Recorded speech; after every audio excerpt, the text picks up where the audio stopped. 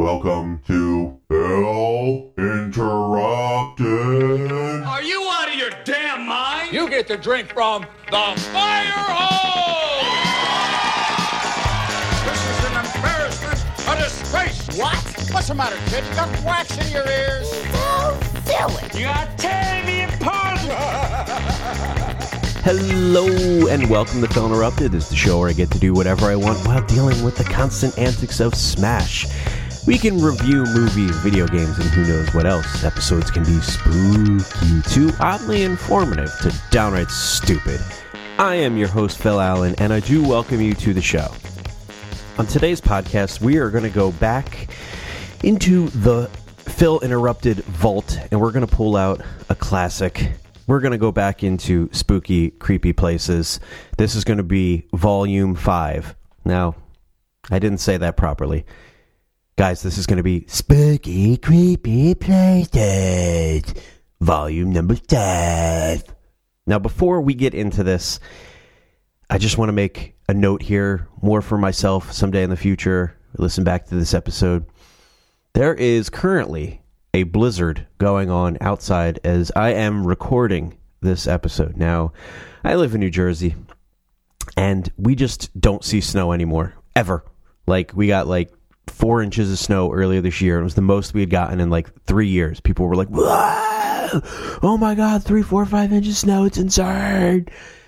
Just don't get snowstorms like we used to. Back when I was a kid, got some big snowstorms, blizzards, it was, kind of the norm. Not so much anymore. I don't know if it's global warming. I don't know if it's just, the way the shifts in the atmosphere go and it's just been bad luck. I mean, who knows what it is truly to say? I don't know. Won't be the judge of that. But today, it has already started snowing, and they are forecasting 12 to 22 inches, which is like a superstorm, central storm of the century for New Jersey. We're just not used to that. And it's going to be exciting, and I'm really pumped because my daughter, she's 5 years old. She's only seen snow twice, maybe 3 times in her whole life, other than when we went to Vermont going skiing, actually here at home in New Jersey. So sidebar, I'm just really excited about this snowstorm and to be able to go outside and play in the snow. So I'm looking outside. There is a window here in my studio. It's not a huge window because the studio is down in my basement. But I can look out there, and it's coming down. Not too hard right now, but we're just getting started. Pretty exciting stuff. So again, I know when you're listening to this, you don't care because there's not a blizzard happening when you're listening. But just sort of for a fun mental note to take, blizzard time here in New Jersey. But today's podcast, let's get back to the topic at hand. And the topic at hand is Spooky Creepy Places, Volume 5. This was one of my favorite podcasts I did in the past. Talk about all sorts of cool places all over the world, in America, try to do a nice mix. Some of these places could just be really insane places on Earth for whatever reason, like a giant hole or crater or something cool like that, or a place that's on fire or something neat. Or it can be paranormal-ish, it could be ghosts involved, it could be an alien type of thing, it could be anything that's spooky and creepy. But let's be honest, a lot of those places generally are thought to be haunted. So on this particular list of spooky, creepy places, there are a lot of ghost stories, I believe, in this edition. So I don't believe I have any repeats from the other previous 4 spooky, creepy places episodes. Possibly. I don't know. It's been so long since I've done one. Well over a year. I thought it was time to bring back Spooky Creepy Places. So, without any further ado, no more blizzard talk. Intro's over. Let's get into the meat and potatoes. And let's see what kind of spooks we're in for today.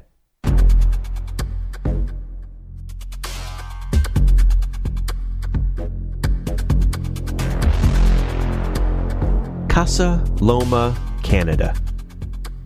This Gothic Revival-style mansion and garden in Midtown Toronto, Ontario, Canada, is now a historic house museum and landmark. It was constructed from 1911 to 1914. Casa Loma means, in Spanish, hill house. Now, isn't that something? Hill House. Like The Haunting at Hill House, one of my favorite horror shows of all time.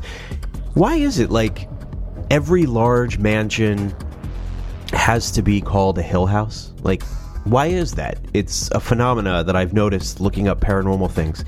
How many haunted mansions or castles or things like that are called the Hill House? It's incredible. If you don't believe me, look it up. It's nuts. Also, another thing. I apologize. If I sound really nasally right now, it's because I've had some sort of like a sinus thing going on for like the last week or two. I just cannot clear my nose and sound like normal. I'm always... No, that's not how nasally is, but I'm sounding nasally, and I can't get rid of it. I tried some different allergy medicine, some different sinus relief stuff. Still, it's cleared up a little bit, but it's not gone, so I apologize if I sound a little weird as I'm speaking into this microphone with this delicate, deep, baritone, sexy voice that's nasally. From strange apparitions to spooky voices and unseen grabbing hands, just went right back into it, Casa Loma has more than its share of ghost stories. Staff and guests at the historic castle have shared stories of seeing a mysterious lady dressed in white. Oh, they're always dressed in white. Always the lady in white. Hearing the mutters and sighs of a crotchety man near the stables. Well, crotchety? Jesus, who is this guy? Or having other paranormal experiences, it has gained a reputation as a supernatural hotspot. Casa Loma. There is the story of an appearance of a man tending to the garden in the indoor conservatory, or the sound of children's voices when no children are around. Don't you hate that? Little creepy-ass kids, and kids can be bad enough. Shit, we don't need little ghost kids. A few stories, however, are reported time and time again by different people. So that's a clue right there. They don't know, the story from other people. The castle even offers ghost tours, which is led by Canada's most haunted tours. Very exciting. The most common sighting, as noted before, is the White Lady, who typically appears on the second floor, but has also been seen in the basement. The White Lady is believed to be a maid who worked there in the early 1900s, around the time when 60,000 people in Toronto died of the influenza. Damn, it was like an outbreak back then. And again, just another sidebar, a lot of these still in the coronavirus pandemic, still going on. The tunnel leading to the castle stables are where another one of the most notorious ghosts is believed to roam. Many have reported feeling as though they have been grabbed or had their hair pulled in the tunnel. People have also reported hearing the spirit in the tunnel sighing. What? Spirit? That's great. Even the ghost is tired. He's wiped out. He's tired of people looking for him. You're like, is anybody here? Is anybody with us right now? And you're just like, these people doing this again. Now, they have even been captured in recordings speaking and interacting with these visitors, the ghosts. In one recording, the ghost is heard mimicking a medium who said, "Oh, he's a horrible person," while trying to make contact. So the voice... Oh, interesting. There's always the same tone to the voice, the researchers say. That's what's known as an intelligent haunting. It's not just the residual sound of doors slamming or, you hear something off in the distance. Somebody actually repeating something back to you. Considered an intelligent haunting, people. Researchers also say, well, we haven't been very successful with photographs or video, but we've had success with voice recordings. Casa Loma has given her voice up to us. That's the one thing she's done. She's let us hear her. Myrtle's Plantation, Louisiana. In 1992, photographs were taken that appear to show a slave girl standing between the two buildings on the plantation.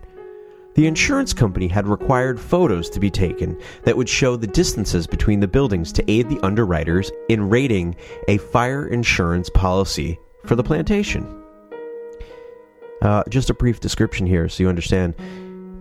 Even though it was taken in 1992, it looks like it was taken in 1820 1926. It is such poor quality picture, but regardless, you can see the two buildings clearly. And it does appear as though there's a human-type shape in the one photo, a little far away. The other one's closer. Looks like you can see shoulders, a head. And what's interesting about it is you've got, like, the siding on the house.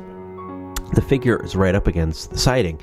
You can actually, like, see through the figure and still see the siding underneath it. So, like a transparency thing. And we'll talk about it here in the next paragraph or two. But just to give you a little insight as to what the picture is. So, a little intriguing, right?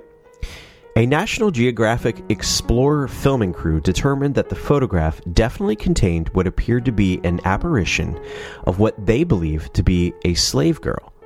The slave girl appeared in the breezeway between the general store and the butler's pantry of the mansion. The horizontal exterior boards of the mansion were clearly visible through the body of the apparition. National Geographic Explorer used the photograph in their documentary and suggests that a postcard should be made of the photo. So I'm assuming that's something they sell there. Mr. Norman Benoit, a patent researchist, visited the Myrtles plantation in May 1995 and requested permission to research the postcard. After enlarging the postcard and doing a shallow density procedure, Mr. Benoit discovered that all of the physical measurements of the apparition were of human dimensions and proportions. The circumference of the head, the length of the shoulder to the elbow, and the length of the elbow to the wrist were all indicative of a human. This picture and postcard is referred to as the Chloe postcard. Another photograph shows a mother and her daughter standing on the porch during daytime. It seems like a far more modern photo, I believe. Behind them in the window is the outline of a young girl in a dress. This picture has been analyzed by experts, and it's been determined that no digital alterations have been made to the image. This photo I thought was pretty excellent, more so than even the slave girl photo. It's definitely a mom and her daughter, and the faces are blurred out. I guess the people didn't want any sort of notoriety for the photograph, so they're blurred out. But very clearly in the window behind them is a girl, like, sort of in black and white in this, like, old-time dress. And they do zoom-ins on the picture so you can see it pretty clearly. Most definitely a girl in the window. Even though they say there's been no digital alteration made to that photo, I wonder if that's true, because if it's not, it's very interesting evidence, very interesting. But at the same time, it does almost look like somebody could have photoshopped that in. Like, it's almost too good of a ghost picture, in my opinion. I don't know. I won't be the judge, but I would definitely recommend you check that out. The Chloe postcard, and this is the Myrtles plantation. See if you can find that picture of the girl in the window. Hellfire Club, Ireland. Montpelier Hill, better known as Hill House. No, I'm just kidding. Better known as the Hellfire Club. That's a great name. Hellfire Club, bitches. Is a lovely place for a weekend walk. Beautiful area. It has a variety of short forest trails and provides wonderful views. At the top of the hill sits a large hunting lodge where, if the stories are to be believed, some very strange things have happened. Let me just describe this building for you. It's in like a flat area, top of a hill, and it's like this bizarre stone building with very few windows. The one side is no windows at all, hardly, and the other side has some more. Very strange, looks very freaking old. You could definitely see why people would think crazy stuff would be going on in this strange stone structure. Speaker Conley, one of the wealthiest men in Ireland, built the hunting lodge on top of a rumored grave. Dude, you can't do that. Everyone knows this. Conley is said to have destroyed the grave and the cairn. Apparently this is a mound of stones that are built as a memorial, kind of like when they pile them up vertically. Why would you do this? I can't believe this guy did this. While building the lodge, he destroyed them, and he used one of the standing large stones for the fireplace. Now, sometime later, the roof was blown off during a storm, and the locals reckoned that the spirits were seeking vengeance for the cairn being destroyed, the stones. Over time, fact and fiction have become so intertwined that it's impossible to separate them. But why let that ruin a good story? Here we go. The building was sold after Conley's death and is said to have become a meeting place for the Irish Hellfire Club. The club, baby, was formed in 1735 by Richard Parsons, a known dabbler in black magic. The members met at locations across Dublin and were known for their amoral behavior and debauchery involving alcohol and sex. I didn't know that was frowned upon. The secrecy surrounding the club members led to speculation that they were Satanists and devil worshippers. Duh. The president of the club was named the King of Hell and dressed like Satan with horns, wings, and hooves. Wow. Could you imagine that? I'd be like, I'm the king of the world, King of Hell. The members were said to set a place at each meeting for the devil in hopes that he'd attend. That's great. They put down some plates for him. They were also said to hold black masses in the lodge during which cats or even servants were sacrificed. Some say the building was deliberately set on fire in order to enhance its hellish atmosphere. The best known Hellfire Club story is the one in which the devil himself appears. A stranger had joined the members at a game of cards. At some point, one of the card players dropped a card on the floor. As he bent down to retrieve it, he noticed that the stranger had cloven hooves instead of feet. Another tale concerns a young farmer. Curious to find out what was going on at these meetings, he climbed up the Montpelier Hill one night and was invited in by the members of the club. Always a bad sign. Always a bad sign when an outsider is sneaking around. They go, "Hey, come on in, buddy." And he was allowed to witness the night's activities. He was found the next morning trembling and terrified. Tradition says he spent the rest of his life unable to speak, unable even to remember his name.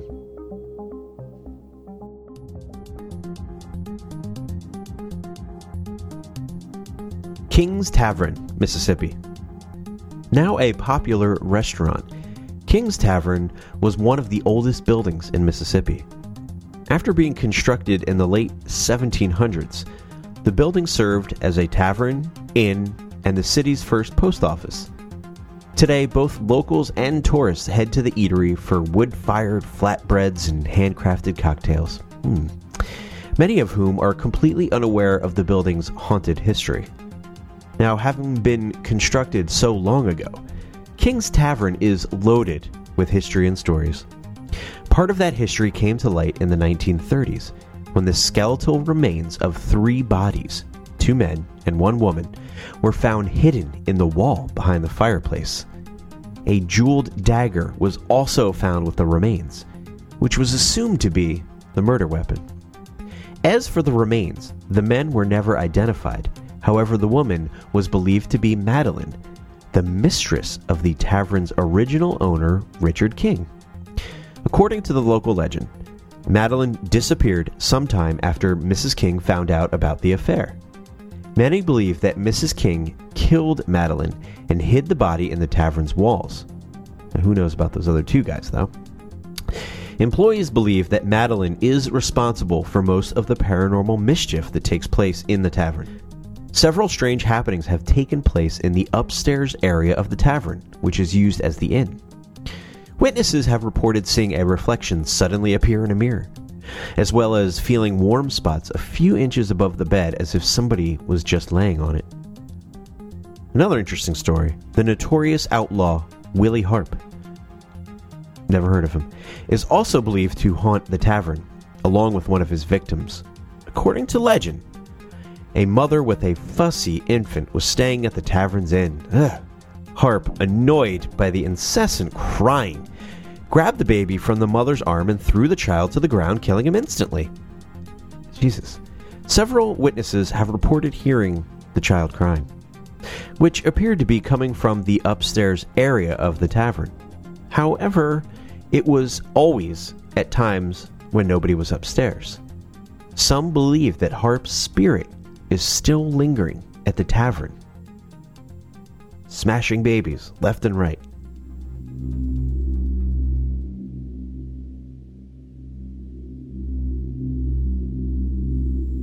New London Ledge Lighthouse, Connecticut. One of the most picturesque lighthouses along the Connecticut coast is the distinctive New London Ledge Lighthouse. It is also the alleged home to one of the most distinctive ghosts in the area, a spirit of the former keeper known as Ernie. Built in 1909 atop a concrete pier in New London Harbor, the light itself sits atop a striking 3-story building. Individual keepers tended the light from its inception a century ago until 1939, when the U.S. Coast Guard took over. In 1987, the light was finally automated, eliminating the need for anybody to stay on site, which apparently was a quite welcome feature. As it turns out, over the years, many of those on duty reported all sorts of strange goings-on. Doors opening and closing by themselves, unexplained knockings, bed sheets flying off the beds, cups moving around, boats unmooring themselves, TVs and radios turning on and off, the foghorn spontaneously sounding on its own, and other unexplained happenings. Oh, and from time to time, the ghost of a tall, bearded man in a slicker and rain hat has been seen. Gotta tell you, I would shit on a brick if I was stuck on this lighthouse. So, I have kind of a love-hate relationship with the ocean. I love it. I'm scuba certified. I like water. I like swimming. I also hate it because it's scary and it can definitely overwhelm me, and I can drown pretty easily. I'm not the best swimmer. I hate black water. I hate not knowing how deep it is. But if I'm swimming underwater, like snorkeling, then I'm fine. You know, I can see, I'm fine. Anyway, you get the point. I've talked about it in the past. But this is where my fear comes from here. This lighthouse isn't a regular lighthouse. If you look it up, the New London Ledge Lighthouse. Okay, normally a lighthouse is either at like the edge of like a barrier island or, you know, something like that, the edge of the coast, right? This one isn't even on like a tiny little island, maybe a few miles off like the main coastline or something. No. It's no joke. Like a little wall and then a 3-story building, and the lighthouse is right there. There is absolutely no extra land that this lighthouse is on. Nothing. There is absolutely nothing to keep. You're literally in the ocean. It's the freakiest lighthouse ever. Fuck that. I'm getting upset. I'm going to butcher some words in this next one. Oh, Jesus, how do these people say this? I can't even... It's got dots and symbols and stuff above the letters. Here we go.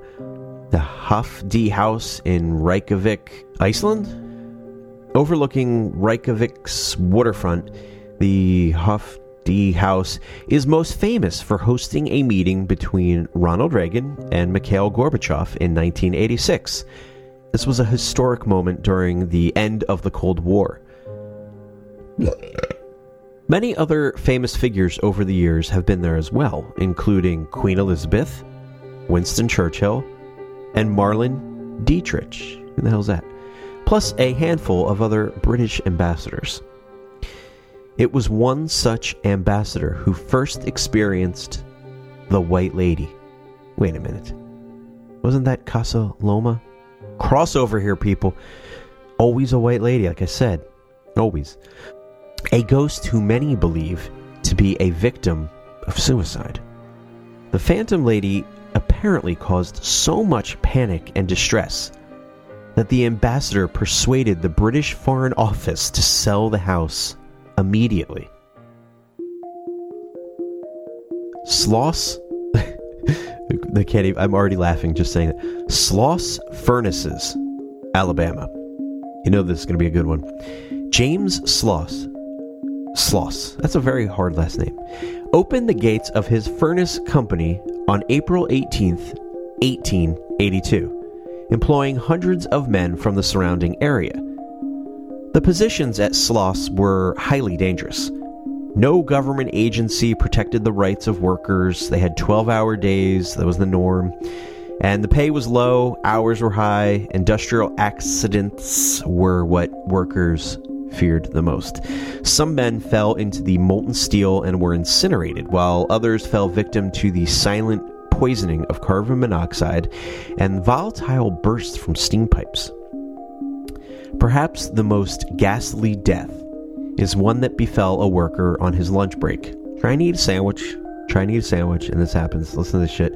Sitting near one of the large flywheels used to power the huge scalding boilers, he leaned a little too close and the wheel caught his clothing, slowly dragging him into the gears.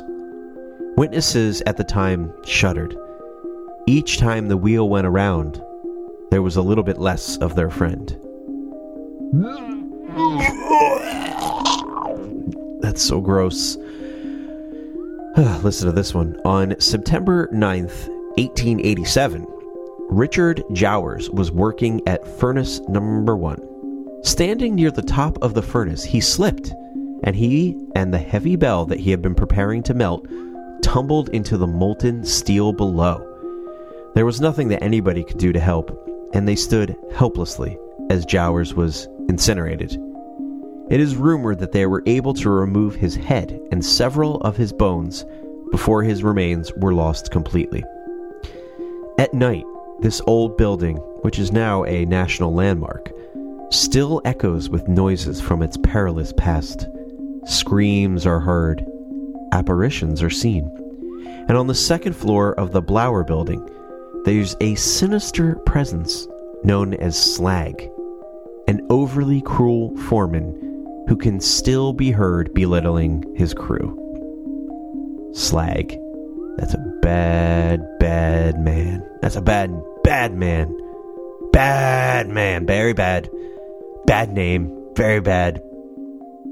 Badass name. It's a badass name. It's a badass name.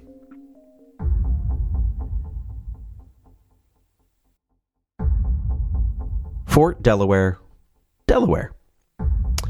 Fort Delaware, sitting on Pea Patch Island in the middle of the Delaware River, has a rich history that you may have learned about on a school field trip. Originally constructed in 1859, the fort was used as a prison camp for Confederate prisoners of war during the Civil War. Later, it was used to store guns and protect the ports of Wilmington and Philadelphia during the Spanish-American War. I'm very familiar with the Delaware River. Not so much down south in Delaware too much, but being from New Jersey, I've been on the Delaware River quite a few times. Now, Fort Delaware was notorious for its role as a prison, and the majority of those captured came from the hellish battlefields of Gettysburg. Captain Albin Schoeff or something was in charge of the fort at the time, and he was known to the Confederate soldiers as General Terror. With nearly 13,000 prisoners kept in wooden barracks, the conditions at Fort Delaware were horrifying. Food rations were tiny and nearly inedible. The water was putrid, and prisoners were so tortured that sergeants would throw rats into the crowds and watch them scramble for a warm meal, all while laughing at their struggle. Scurvy, smallpox, and severe malnutrition were prevalent. It's not a surprise, then, that of the 2,700 men who perished in the camp continue to haunt Fort Delaware, seeking to tell their story to those who would walk the haunted halls. Or they're just going around doing this.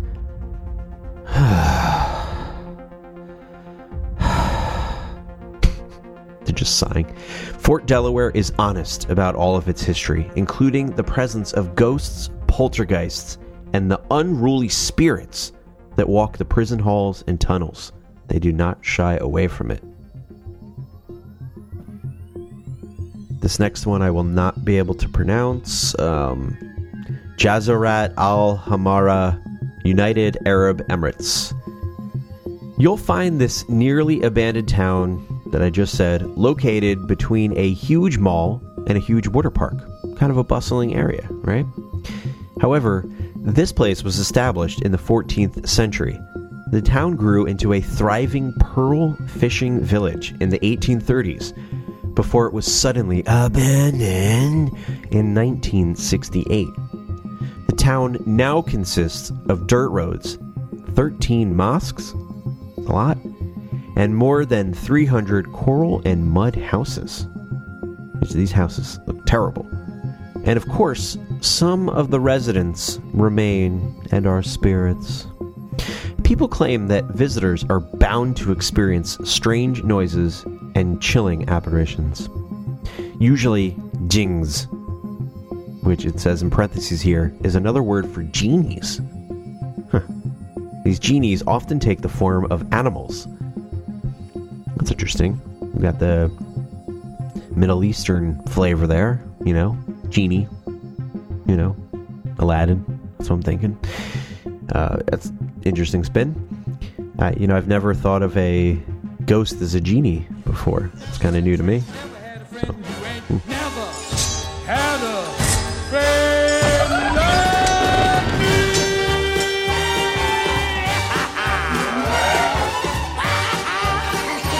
me. You ain't never had a friend like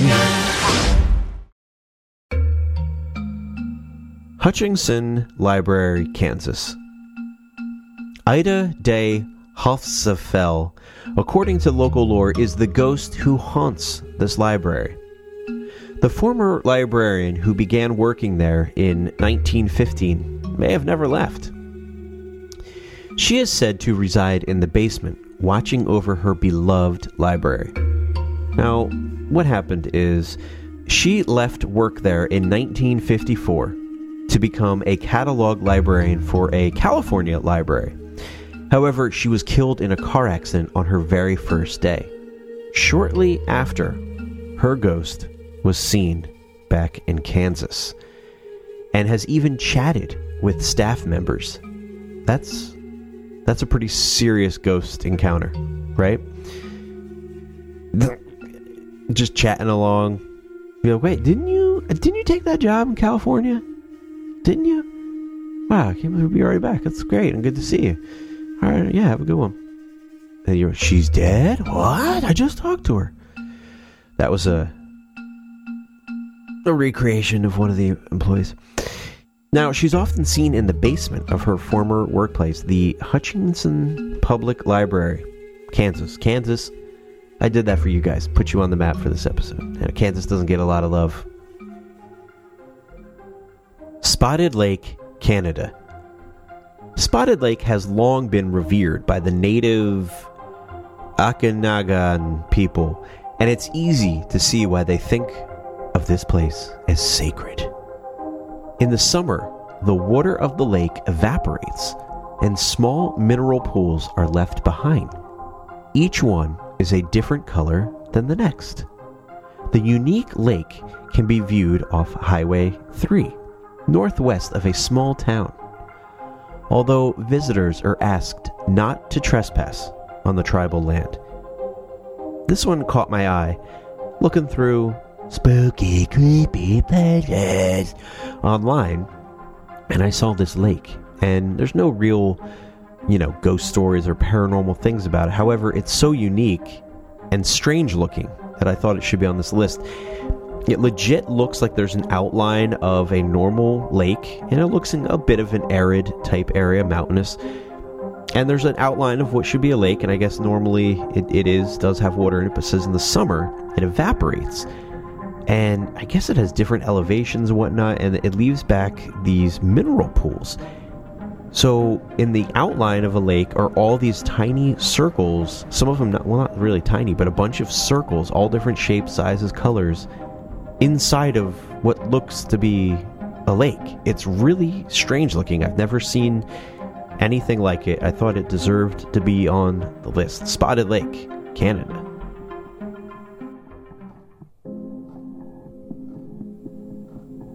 Zunantunich, Belize.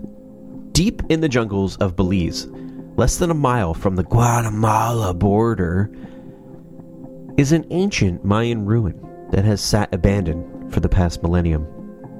An earthquake caused the original civilization to crumble, but the complex has been rediscovered by explorers in the 1890s. Since then, this place has served as an important archaeological site, under the radar tourist attraction, and a hotbed of ghostly sightings. The ancient city is said to be haunted by one female ghost, a black-haired lady with red glowing eyes. She was first spotted by one of the earliest research teams in 1893, and has been seen spotted near El Castillo, the tallest building complex, many, many times since then.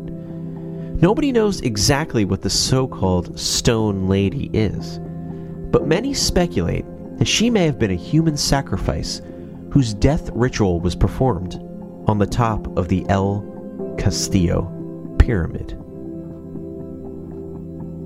Lawang Sewu, Indonesia.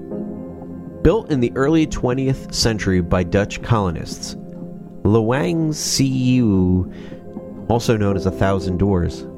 That's a much easier title. 1,000 Doors, Indonesia. There we go. Served as a head office for the Dutch East Indian Railway Company before the Japanese turned it into a detention camp during World War II. During the war, many harsh interrogations, tortures, and violent executions occurred within the building's walls, all of which contribute to its current status as one of Indonesia's most haunted sites. Tourists are free to visit the abandoned site today, perhaps trying to confirm whether the many circulated ghost stories have any truth to them. 1,000 doors. There is a lot of doors on this building. That's a really good point.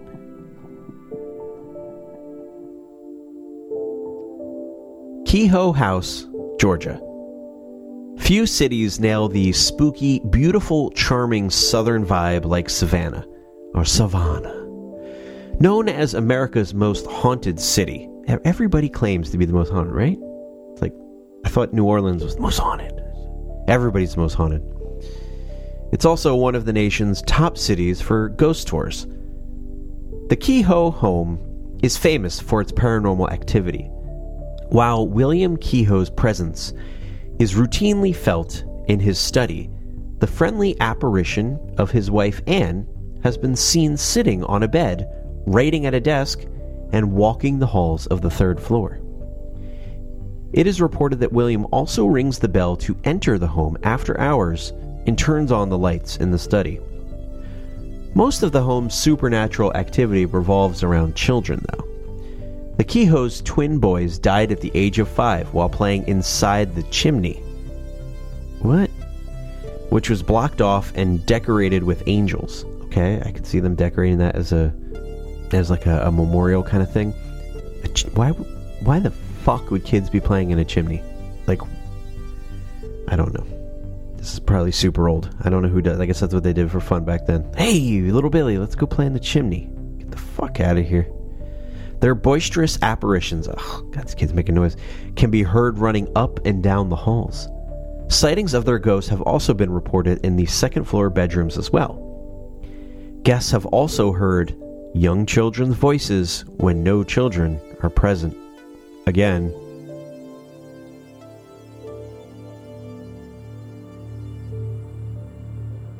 Borgvatnet Haunted Vicarage, Sweden.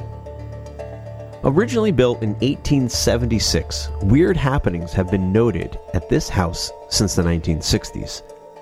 The gray wooden structure now serves as a bed and breakfast in a rural area with snowmobiling, fishing, and not a lot else. Guests have claimed to hear footsteps, strange music, and the sound of 3 crying ladies coming from the inn. I like to note that it's 3 crying ladies. Wonder how they were able to make that distinction. Nevertheless, the proprietors will reward you with a certificate that says that you have managed to stay through the night at the house. This was really that scary that you get like a t-shirt, right? I survived the night at this hard-to-say house in Sweden. They give you an actual certificate. Now, the wooden cabin... Now, part of the reason why I guess it's so spooky is because it's a wooden cabin in middle of the woods, and it's really isolated from society. Look at pictures of it. There's really nothing all that striking about the building. It's a little bland looking. Looks like gray, wooden, not very interesting. But the fact that it's so out there, there's nothing around, that kind of a thing tends to freak people out. People are so used to having other humans around in civilization. If you put them way out in the middle of nowhere, they're going to be like, there's ghosts here! Like, they're just going to hear stuff. And I guess, like, the human imagination goes nuts or something. But it always seems to be the case with these isolated places that are very haunted. The Carl Beck House, Canada. This home was built by Carl Beck in the late 1800s. This house is known to be one of the most haunted houses in Ontario. According to legend, Beck and his family lived in the house together after his wife passed away. The eldest daughter, Mary, was then put in charge of raising the younger children. Many years later, when Carl Beck died, he inexplicably left Mary, the eldest daughter, $1 in his will. Today, an angry female ghost, presumably Mary, is said to appear in the upstairs windows.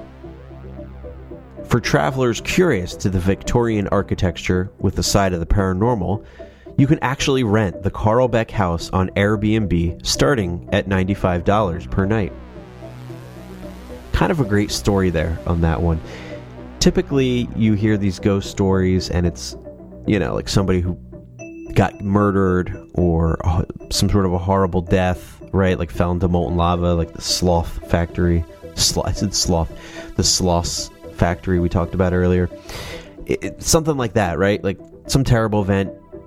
No, this one is strange. So the mom died and the dad, Carl here, for whatever reason, only left $1 to his oldest daughter who raised all the kids. Like, she must have been a bitch or something. Like, what a prick. Only gave her $1. So I think that's awesome that her ghost isn't stuck there haunting people because she's like tortured, right? She's pissed that she only got $1. She's really mad that she only got $1 for her inheritance. Super pissed about it, so she's gonna haunt people for eternity. Oh, that is an awesome, awesome ghost story. I really like that one. Alright, well, we are on our last spooky, creepy place. This one takes place in Argentina. I don't think we've had Argentina on any of our lists previously. This is the Recoleta Cemetery, Argentina. Recoleta Cemetery is no ordinary cemetery, consistently ranked as one of the top attractions in Buenos Aires. It houses 4,700 mausoleums and 30,000 souls. That means bodies. The cemetery was established in 1822, and its labyrinth of narrow passageways contain a treasure trove of elaborate marble crypts and stunning sculptures. I had not heard of this place before. This was new to me. I went on that thing called the internet, did myself a little image search, and it is a very, very cool looking place. It is inside of Buenos Aires, which is a large city down there, right? And all of a sudden, the city streets just give way to, like, a cemetery that's above ground. And you walk down these thin, little, narrow, like, cement, paved, like, streets. All these really interesting, like, white marble buildings and stuff with like, statues and all sorts of cool architecture there. But it's, like, really big. Like, it's a really big area. And I can't I can't imagine how spooky that might be, right? If you were there at night or something. Apparently, people say it's even really kind of scary actually during the daytime. If you kind of like let it get to you, like the whole vibe. I can kind of see that. A lot of these places, I'm sure, during the daytime don't seem very scary. So it's kind of interesting to note that this one can make you feel even uneasy during the day. But there are some great stories about this cemetery, which is why I wanted to finish up with this one. Check this out. Of the various ghost stories floating around the cemetery, none is more popular than the horrific misfortune of Rufina Cambrasier.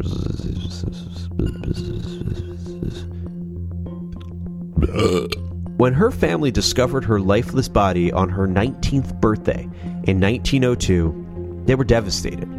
She was laid to rest, and that's where the true nightmare began. Scratching and clawing inside her tomb for days, she was discovered too late by a groundskeeper who noticed that her coffin had been moved out of place by a mere few inches. The cemetery staff discovered her tortured body having endured a living entombment. Indeed, Rufina had died twice. She was buried alive. Son of a bitch. I wonder why she was like comatose and they thought she was dead. That can happen. It's very rare that happens, but that's shitty. That's shitty. Shitty way to go.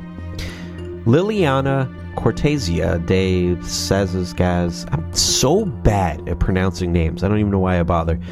Anyway, she was in Australia on her honeymoon when an avalanche swept over her hotel and she died of suffocation. It's a bad luck. Bad luck, man.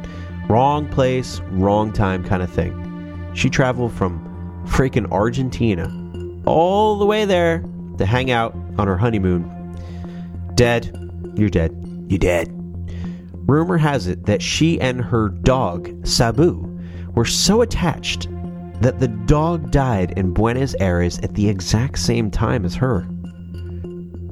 As a result, a life-size statue of Liliana, supposedly in her wedding dress, it's a strikingly beautiful statue, was erected in the mausoleum. Interestingly, her beloved dog stands next to her. Now, nobody is quite sure what happened to her husband. What the fuck is this all about? This girl gets this great statue. Excellent. Looks like she's like a Disney princess. And her dog, Sabu, also has a statue next to her. She's like patting him on the head. Really nice piece of artwork. She gets all this for her mausoleum, her gravesite here, and nobody knows what happened to the husband. What was the husband's just chopped liver here? He's a nobody? He's absolutely nobody. This is perhaps my favorite story, though, about this Argentinian cemetery. An enormous mausoleum commemorates the life of Salvador Maria and his wife, Dominguez. The weird thing is, the statues depicting the two have their backs to each other. The story goes that Salvador was an important figure in Argentinian politics, and he was outraged by his wife's spending. I know that feeling. He got so angry that he published a letter in the major newspapers advising merchants that he would no longer be paying for any of his wife's expenditures. That didn't go over well with Dominguez, who published her own letter describing what a horrible man her husband was, and vowing that she'd never speak to him again. Although they stayed together, she apparently kept her promise and didn't speak to her husband for the remaining 20 years of her life. Dominguez lived another 15 years after his death, throwing lavish parties, before she finally died in 1898. She requested that her statue look away from her husband, holding a grudge for eternity. Can't be good. I like that little line there in the end.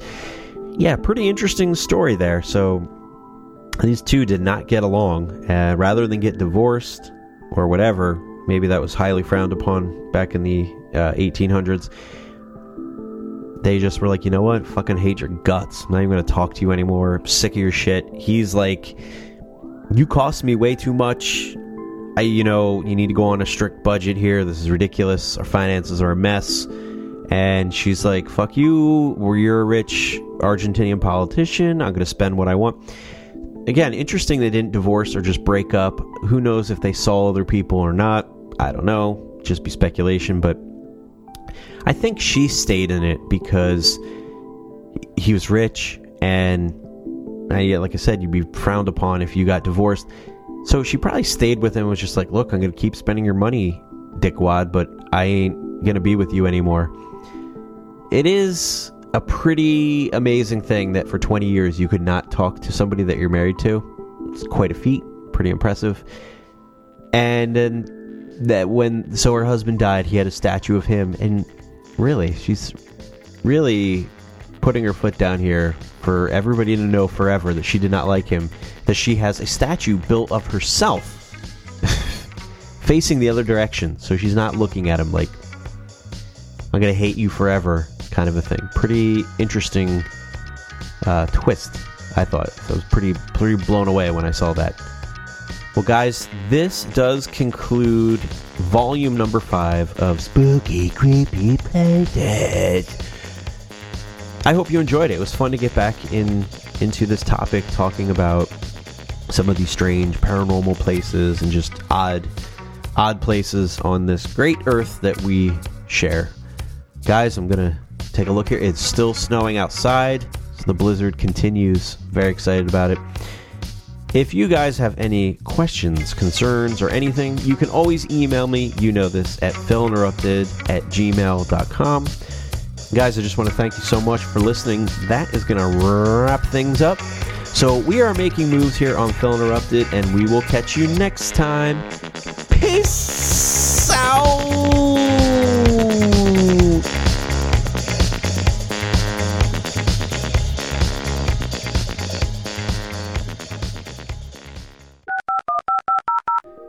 Each time the wheel went around, there was a little bit less of their friend.